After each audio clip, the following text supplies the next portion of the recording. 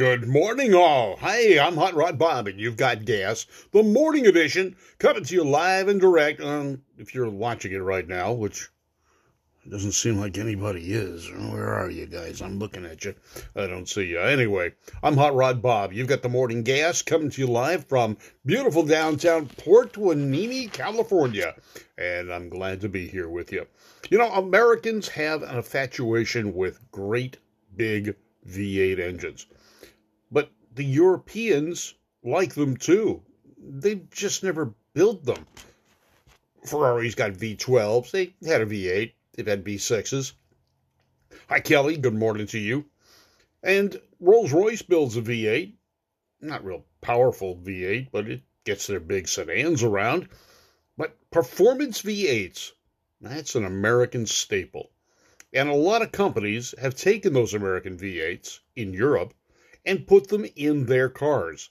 And then a few Americans have done the same by putting American V8 engines in European cars. Now, one of the examples is the Jensen Interceptor. Beautiful, luxurious, fastback vehicle and convertible. What are they powered by? 440 cubic inches worth of Chrysler V8 engine. Very exciting. Heavy car, beautiful styling, and for a while, about 10 years ago, they were relatively inexpensive compared to what they are today. They've nearly doubled in value to triple in some cases. Now, there's other cars. Now, we all know about the Cobras. I mean, hey, Carroll Shelby, the Cobra. That was a British car called the AC Ace. Well, the Brits didn't stop with Shelby. They continued on with the AC line of cars and built another one, a cool little rounded sports car, powered by a 4.6-liter current-style Ford V8 engine. Now, you got to remember, at one point in time, Ford was the major owner of Jaguar. Jaguar also utilized the Ford V8, same one that was in the Thunderbird, the later addition 2-seat Thunderbird, and basically the Mustang-type cars, but 4.6-liter Camry V8 engine. Neat little car. Now, one of the cars, you got to go back to the 50s, the Allard J2. This was an exciting looking for the time, and I still like it now. It's a very classic design, 2-seat sports car. Originally, they powered them by Ford flathead V8s. The ones that really got the acknowledgement, though, were the Cad Allards, and that's where they stuffed the big Cadillac V8s in them. Allards are still dynamite-looking cars, and since they were a hand-built sports car, another company started building reproductions of the Allards here in the United States as a kit car, and they accepted that as a real Allard because the real Allards were kind of kit cars when they were first produced. Now, I love European cars. Don't get me wrong. They get them fast. They go V8s. They go American V8s. And there's the Iso Rivolta Grifo. It's a mouthful. How would you like to say? Yeah, I just got an Iso. Yeah, really? You can take a shot for that? Anyway, the Iso was a fiberglass, was not a fiberglass, but it was a very stylish European Italian car, along the lines of the Ferraris and the Maseratis of the time. Very good looking, great proportions, powered by Chevy V8 engines. 327s is what they used because that was the motor back in the day when these cars were built. 350 hadn't come out yet. It's a very stylish car. If you can grab one, they're beautiful. They had a top speed of about 145 miles an hour, weighed 3,200 pounds. Now think about that. That's about the same or a little bit less than a Corvette at the time. Another car we all remember, well, some of us that still remember and some of us that can remember, the De Tomaso Pantera. Beautiful, perfect designed vehicle. Ford 351 for power. Yes, it used the Ford engine. Now, the car was great looking. It had its faults. Again, the Europeans, and they don't seem to build cars for longevity or the U.S. market, as it seems, and the Pantera suffered from a series of issues called rust. and overheating. Now, American Ingenuity has fixed a lot of that stuff, and some of the Panteras are just amazing cars. Available through your Mercury dealer. Ford distributed them in the U.S. in the, mid-1970s. We all know about the Cobra. We talked about that. The Sunbeam Tiger. Shelby had his hand in that car, too. Originally with the 260 V8 and later the 289, Chrysler bought the Rhodes Group, which produced the Sunbeams. And the problem was the 273 just didn't fit in the Sunbeam chassis. Chrysler, in their infinite wisdom, disassembled the Sunbeam company. I have no idea why, but they didn't want to continue to use Ford engines, obviously. So the Tiger went away. Another car came out, the Gordon Keeble. No, there were no elves in this Keeble. But it was also powered by a Corvette 327. Actually, they say 288, so it probably was a 283, but later on a 327 V8 producing 300 horsepower.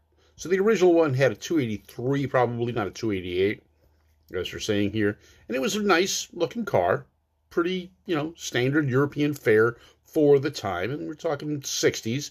It had a fiberglass body styled by Bertone, so it looked a lot like a Ferrari, actually, at the time. Hi, Larry. How you doing? Bob Pennington. Good morning to you. Monteverdi, high speed. We got the Monteverdi. Well, this was a very angular fastback GT car, and it was out of Switzerland, and it was called the ultimate Swiss car at the time. It was as fast as Ferraris, and what did it have? A Chrysler 440 for power. Yeah, big Chrysler power. Yeah, it did it. It had 375 horsepower. Definitely able to keep up with those Ferraris at the time. Angular looking. Nice looking. Very squared off front end. But cool. Now, a car that I remember, because it was really stylish for the time, and it was chock full of hammy power, was the Facel Vega. Yes, this was another European car from France, and it came out in about 1954 using the Chrysler Hemis at the time. 180 horsepower. Pretty good for the time. They had 4 doors, they had 2 doors, they had coupes. Gorgeous cars for the time. A little quirky right now, but expensive as can be. Then there's the Bizzarini 5300 GT Strada. Interesting looking car. Really nice looking. Kind of combines Ferrari, Maserati, and Marco. And it really is a cool looking car. Kind of looks like a kid car to me, but it was fast. It was cool. And it was powered by a 327 Chevrolet engine. They like those Chevy motors, don't they? It's got some great styling. Now, what other cars were out there? Well, there's a couple of attempts at making Corvettes more European. Chevrolet didn't have a hand in this, but the Europeans did, and they made some steel body or aluminum body cars on Corvette chassis. So they had an infatuation with the Corvette and the Chevrolet engines. Although the Chrysler, the Chevrolet, and the Ford V8 engines were the engines of choice for high-performance cars that weren't Ferrari, weren't Maserati, weren't Lamborghini, but they were just as quick.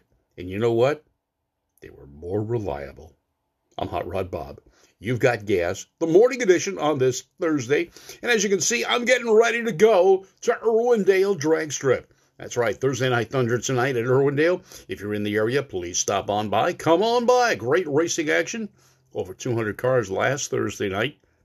It'll be Thursday night under the lights at the fastest half mile, or eighth mile, in Southern California.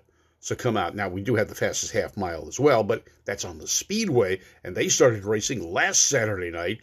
Packed house, great racing action. They had to open the gates at 2 p.m. and then go on to racing starting at 3. So the Circle Track, it's back in business. They're going strong with great NASCAR racing. The drag strip, NHRA. We had Summit Series Junior Dragsters this last Sunday. We've got racing today and again on Sunday. Fun Day Sunday. come on out to Irwindale Drag Strip, your place to race. Gas, the Great American Auto Scene, brought to you by Service Tech Equipment. For all the equipment you need for the shop you've got. Whether you're a commercial business or a home shop enthusiast, Service Tech can help you out. They've helped me out. They can do it for you. And if you want a good laugh, laugh your asphalt. That's right, Drag Cartoons. Pete Millar's famous Drag Cartoons magazine, still being kept alive by Robin Millar. Check them out on Facebook. Both companies on Facebook help and support GAS, the Great American Auto Scene. Thanks, folks, for watching. This will be on YouTube later tonight. Hope to see you there, or you see me there, or we see each other wherever we are. GAS, the Great American Auto Scene. Since 1990, your source for automotive information, trivia, and occasionally a little humor thrown in. I'm Hot Rod Bob, and you've got gas.